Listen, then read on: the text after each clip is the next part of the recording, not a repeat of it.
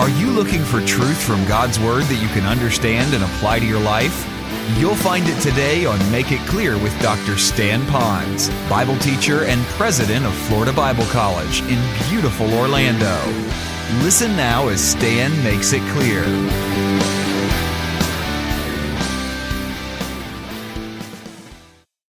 Well, if you have your Bibles, you may want to open up to Colossians chapter 2. As I went through this passage and I meditated upon it, I really could see coming out of this great passage the theme of having a heart for other people. And having a heart for others really requires for us, first of all, for us to be thankful that God would bring people into our lives. And maybe that's where we ought to be as we begin this message, is how thankful are we really that God has brought people into our lives? And if He has brought people into our lives, and He has, then it also means that God wants us to give back to those people. And the greatest example is God says, I love you, and you are here. And so He loved us by having His Son come to the earth, and He demonstrated His love toward us. And so as this message is on us having a heart for other people, what you might want to do is do a little category, a little directory in your mind about the other people that are in your world that God brought into your world. For those of you that happen to be married right now, God brought those into your life, that person, that special one into your life, and you can be thankful that God brought that person into your life, but now how can you have a heart for that other person to really love them? Those of you that have been blessed with children and grandchildren, and sometimes you didn't have the choice of the children you had. That's the byproduct of a marriage. And so now you have the children and the grandchildren. God said, I wanted you to have them in your world, and to be thankful now, we look for a way, how can we demonstrate a heart for those people? And then we could go on. You could talk about the people with whom you work or the church that you've selected. In other words, God has surrounded you with certain personalities and certain people that He really wants you to love. And often we don't have a choice by that. I remember these people were sometimes talking about being adopted. Our two boys were adopted, as you well know. And they came home one day and they were really upset because in school where they were at, the kids were real cruel to them. And one of the sons came to me and he said, Dad, I don't know about this adoption thing because they made fun out of us that we were adopted. And I said, well, I got an answer for you. If you could do this without causing a fight now, you ought to go to those other people and say, you know what? My mom and dad chose to have me. I got picked. You just came as an accident kind of thing. And so they were able to see that and see that I'm real special. Well, some of you can now relate in the sense that God brought people into your life that you can demonstrate a loving nature.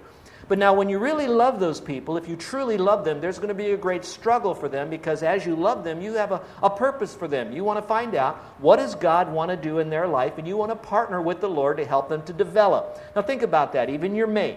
I hope you don't see your mate as someone who comes to serve you as much as God gave you that mate, that you can then discover what is God's purpose in their life. What's their gifting? What's their personality? What's their shape? What can I do to develop them?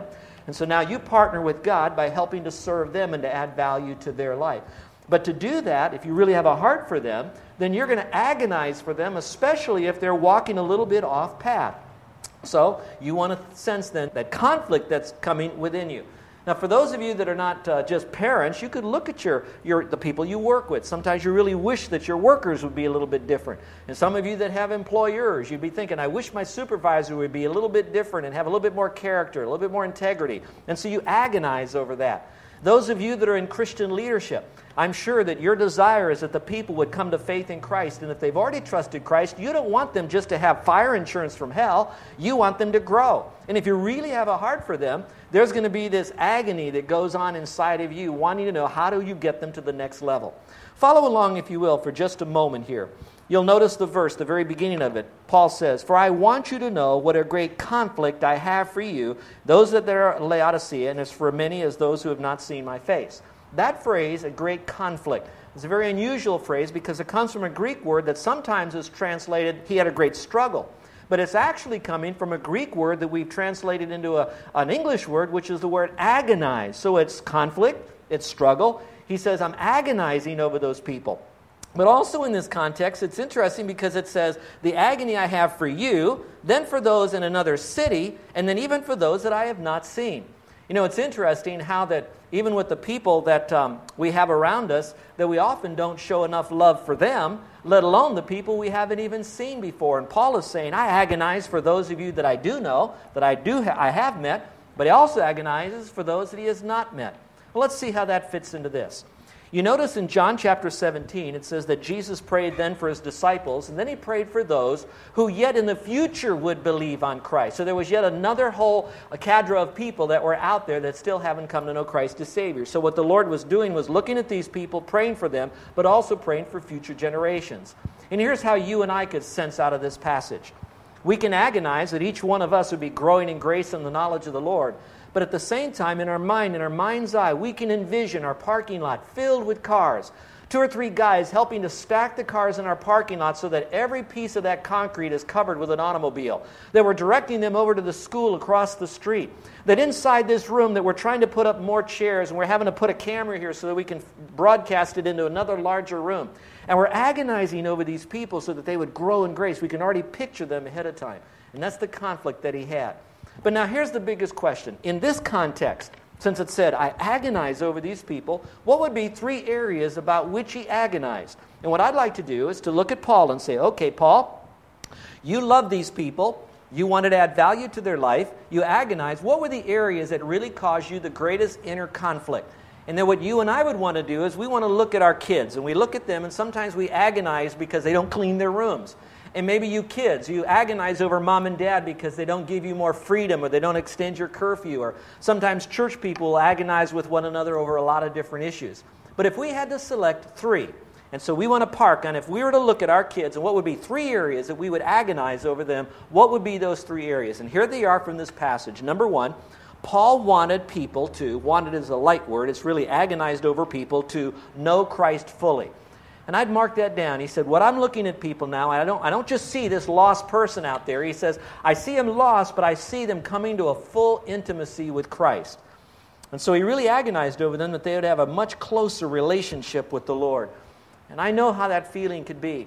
And let me kind of share with you as your pastor here for a moment, and I'll kind of bring some things out as an application. Those of you who are our guests are going to maybe see me in a different way than I'm normally on Sunday. Most Sundays, I'm here just teaching the Word. I am passionate. There's no doubt about that, about the Word. I'm passionate about people knowing truth. But sometimes I don't really explain to you what goes on inside of me as your shepherd. I really do agonize over some of you. I look at some of you right now, and I look at where you could be, the potential. I can see you, that you were formulated in the mind of God and you were placed on the earth. And I'm thinking that God in His great sovereignty brought you underneath the umbrella of this ministry and all that it has, from the pulpit ministry to the connection groups to the social activities that we have, that God brought you under this. And I'm looking at all of this. And then I look at you and that God allowed you to be here. And as I look at you, here's where the agony comes in. I see the great potential that you have, but yet at the same time, I don't see the passion to grow in the Lord. I don't see the commitment for you to step away from some of the good things to have time for the great things. I see you filling up your schedule with a lot of stuff that we can justify as stuff that we could do. But I look back and I say, are you really different for God? Do you know more of His Word? Are you more like Him because of that? And so now what goes on inside of me is this inner conflict that I have. And here's where it is. I care for you, but I don't want to put you on a guilt trip, because I know that there are tens of thousands of Christian leaders today on a Sunday putting their people on an unnecessary guilt trip. So I'm sitting there in agony and I'm saying, I know they got to go further, but I don't want them to be put on my guilt trip. And then I'm sitting up here and I'm saying, I'm so passionate about them, but I don't want to be misinterpreted as someone who is angry with them, because I'm not really angry with them. And then I look at these people and I say, I don't want them to think that I don't love them. And if I get so passionate and I tell them about some areas that are out of balance in their life, that this is what's hindering them from growing spiritually, they might not like me. And then pretty soon our relationship deteriorates. After a year of this, pretty soon I'm out of this church. And I don't want to do that either. And so I could feel where the Apostle Paul was. I could see that here he is in prison, and all he gets back are reports from the Christians at Colossae, a church he's never visited, but a church he knew about. And he's in agony over them that they would be fully mature in Christ. And I know that inner conflict that he was struggling with inside of him. I don't know it exactly, but if you love your people and you want them to be fully mature in Christ, you know what you see in them. Now, there's something else I took from this passage. Now, stay with me on this. While he was looking at them and he wanted them fully mature in Christ, even in the midst of the agony, he could still see good coming out of the people. And I'm going to bring out the positive, so I'm not here to beat up, and this is not a bully pulpit. So he was in agony. But I'm wondering if he saw the good and he thought, oh, you've gone this far. You went from good to great. Now you can go from great to greater.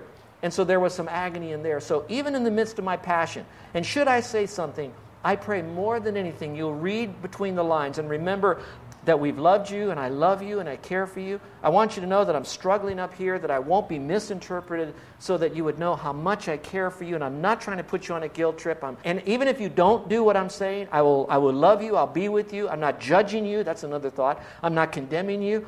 But I want you to know what's driving me within me is I love the Lord with all of my heart. And I know that I have places to grow. And so as much as agony about you, I have agony about my own weaknesses and failures. But together with that agony, I want it to motivate us that we don't just sit, soak, and sour. There's no disunity in this church. There's tremendous amount of focus and forwardness in this church. But I don't want us to get complacent in this church about wanting to be more and more like the Lord.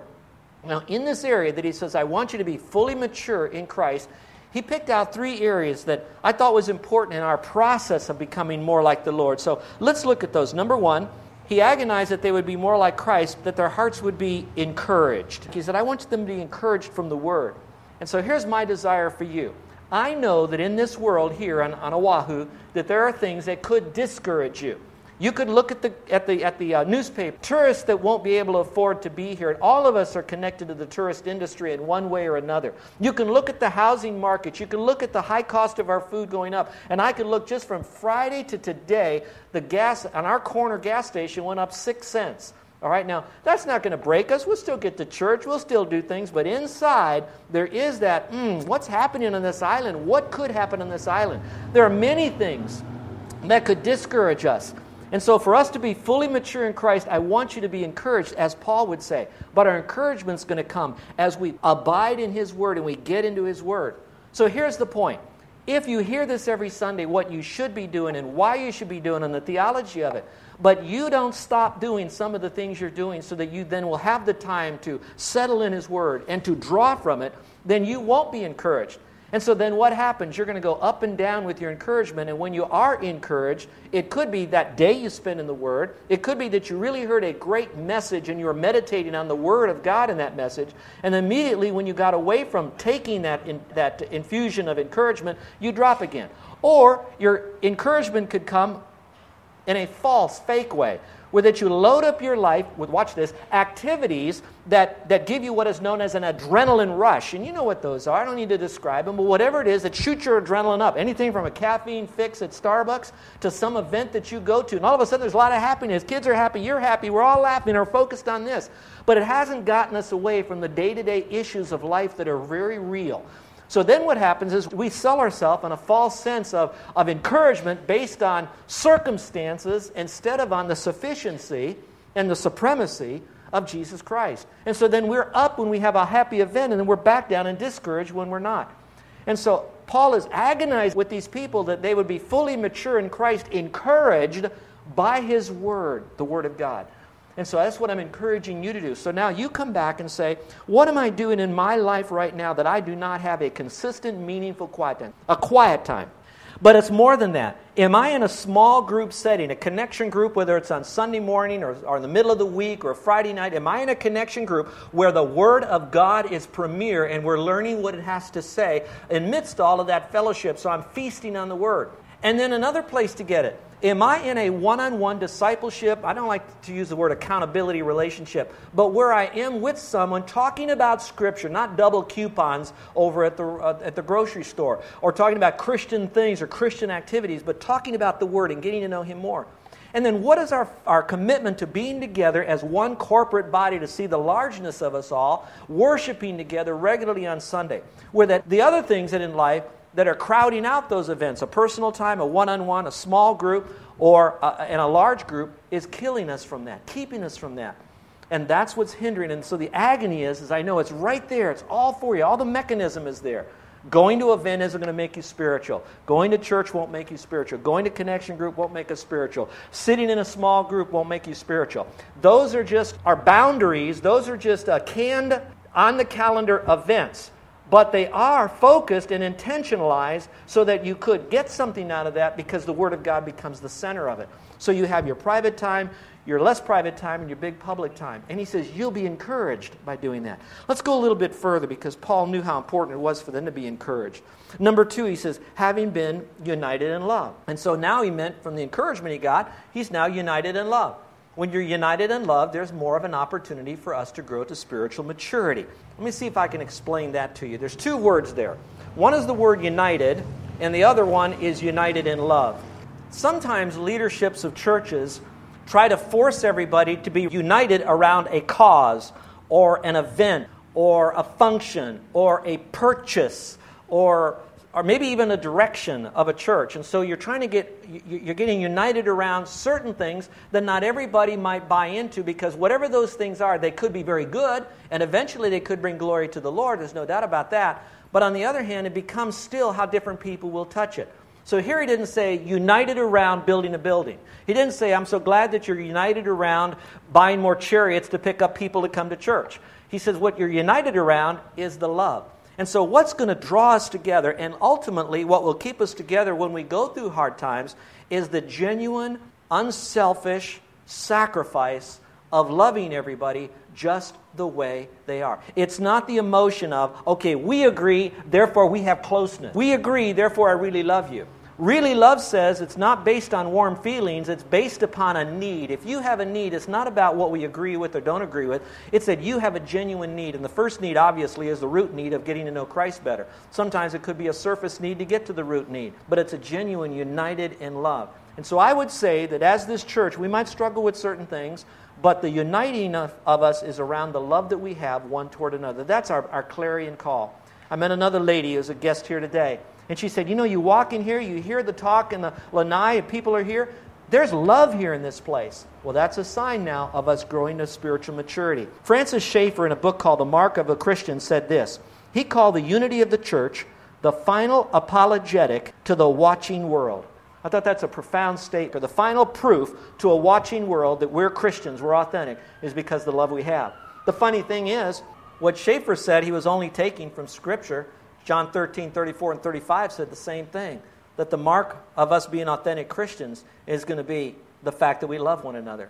We can learn all the technical reason why we know the Bible is the Word of God, but if we don't love one another, immediately it shows that maybe what the Bible is saying isn't true, because authentic Christianity will be united together in love. Maybe not united together on a cause, but we will be united together in love around Jesus Christ and Him alone. Well, a strong heart also comes from number 3, and that is experiencing full assurance of understanding.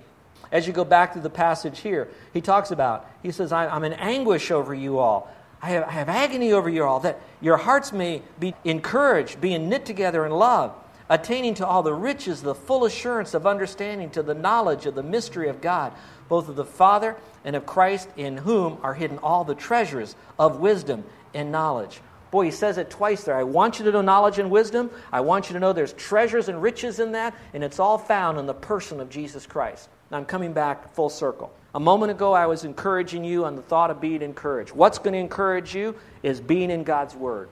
When you are in God's Word and you're living God's Word, we're going to be united together in love. And when we're united together in love, we're going to have a richness in our understanding of the knowledge and the wisdom of Christ. It's only going to come when we carve out of our life time again to be in God's Word and let it change our life. Let me try to show you the difference between knowledge and wisdom. Knowledge tells you why and what. Wisdom tells you how. There are people that can have great knowledge. They can know the why of Scripture and debate great theology. They can also know what to do, have the training of how do you now live your Christian life. But the wisdom is the how to actually put it into your daily life. And what he's saying here is that you would have understanding of the great riches of the balance of the understanding, the knowledge, and the wisdom together that's going to come from God's Word. So if our church is going to grow in a healthy way, then our health is going to come as we grow to become more fully like Jesus Christ. And that's going to come when we fully embrace the supremacy of Christ and the sufficiency of God's Word. We know that to be true. Are you letting it change your life? My question to you is, when was the last time you had a meaningful, quiet time with God and His Word to the point you weren't speed reading the Bible, but when you walked away from your quiet time, you chose to think, speak, or live differently? When was the last time you did that? Because I know when you're not there, the more you drift, there's going to be that atrophy in your spiritual walk. Secondly, when was the last time you went to a meaningful connection group, whether it's in the middle of the week or Sunday morning, or are you skipping? Look at Sunday morning, just get up an hour earlier. Here it is, godly people working hours to prepare spiritual food for you to get together so you could have this training available to you, not in place of a quiet time, but in addition to it. It's like getting a little bit more spiritual fertilizer from God's Word. You have that opportunity. So just get up an hour earlier. What are you doing all week long that's more important than 1 hour than with a connection group maybe in the middle of the week? Now think about it for a moment. I'm agonizing, and let me just pour out my heart to you. Pastors can give you a lot of fluff. They can do this stuff, but I don't want to do this. I care for you. I want you to grow. What is so important on a Sunday morning that would keep you from being here? What a testimony for you to be together to worship and love one another. What joy there is. What laughter on the lanai. It's all there. And then you have the word that's taught here, carefully, prayerfully, well thought out, biblical, verse by verse often. And so he says, I want you to grow. I'm agonizing you. But now let me go a little bit further. He didn't just say, I agonize that you be more like Christ, but he also agonized in a second area. He says, Paul agonized for people to reject deceitfulness strongly. In the verse it says, now this I say, lest anyone should deceive you with persuasive words. Now this I say. What does he say? He says two things. I agonize over you. And secondly, he says, I want you to be fully mature in Christ through being encouraged, united in love, and of course having a greater understanding. He says, I want you to know. I'm saying these things. But now, if you know these things, you then won't be deceived with persuasive words. Now, would you take your pencil for a moment and it says, should deceive you? Underline the word you, should deceive you. When I read that passage and I'm thinking, why would Paul write that then and God would want me to have it today because he preserved it in Scripture? That must mean that I could, as a believer in Christ, because he's not writing to unsaved people, he's writing to Christians, that I could have the propensity to be deceived. Could I be deceived? The answer is yes. Could you be deceived after all these years? Could you be deceived from knowing exact truth? And Paul is saying, I'm saying all this to you. I'm agonizing you so that you won't be deceived. What a great heartache it would be for you someday to wake up finally in heaven and to know for many, many years you could have had different rewards. There was other things you were missed out on because you've allowed yourself to be deceived. He's going to now tell you who are the deceivers, and then he's going to tell you and me how we're deceived. So one argument could be, I'm deceived because I have all these deceivers in my life, and so we could put too much time blaming deceivers, which there are plenty of them out there. Or what we could do is to recognize there are deceivers, but even though I'm living in a world of deception, I don't have to be deceived. So what do I need to do to step up in this world so I now can prevent myself from being deceived from that truth? And that's really what he's speaking about. He'll warn you. He'll tell you who are the deceivers. Let's look at the passage now. Follow along, he says. They'll deceive you with persuasive words. Now, what does it mean to be deceived? It means to be misled or led someone astray. So there's going to be people who, using persuasive words or arguments, will now lead you astray. For though I'm absent in the flesh, yet I'm there in the Spirit. Back in Colossae, if I can take you back for a couple of months when we started our study, you'll know that Colossae, the city there, was very much like Honolulu. They had people that worshipped angels, New Age people. There were people that worshipped other gods. There were people that worshipped works in order to get to heaven. So in a sense, the spiritual and cultural society of Colossae 2,000 years ago is very much like Honolulu. So now let's take it into the Honolulu days. Just like they could have been deceived in those days, Paul would be writing to us today that say, be very careful. In your society, you too could be deceived by persuasive words. Now, I'd like to give us one extra caution that he couldn't give back then. In the Bible days, there was no internet. In the Bible days, there was no cable TV. In the Bible days, there was no dish network where you could suck from all over the world any kind of ism and spasm more quickly right in the comfort and the privacy of your own home without anyone being there to shut the channel off or change the channel that was coming at your way or to get you off that internet site or to turn the radio off or to keep the publications from coming in your mailbox. There was nothing going on to that. They were just living in just a general world. We live in a world that not only do we have the same things, they had neighbors, we have neighbors. They had work, we had work. They had military, we had military. They had kids, we had kids. They had education, we had education. But in addition to that, we also have all this other stuff that is being mainlined. It is being pumped. It is being shoved. It is being screamed at us. And in midst of all of that, there'll be truth. But far more, there's going to be a little bit of truth mixed in with a whole lot of air. You're listening to Make It Clear with the teaching of Dr. Stan Ponz, founder of Make It Clear Ministries and president of Florida Bible College in beautiful Orlando, Florida. Make It Clear is dedicated to taking the Word of God with clarity into every person's world. It is the support of listeners like you who make the ministry of Make It Clear possible. You can provide your tax-deductible gift to Make It Clear online by going to makeitclear.org. Or you can mail your gift to Make It Clear, P.O. Box 607901, Orlando, Florida, 32860. Thank you for helping us make it clear. If you would like to have Dr. Ponz speak at your church or event, please send us an email at tellmemore@makeitclear.org. Thank you, and remember to make it clear.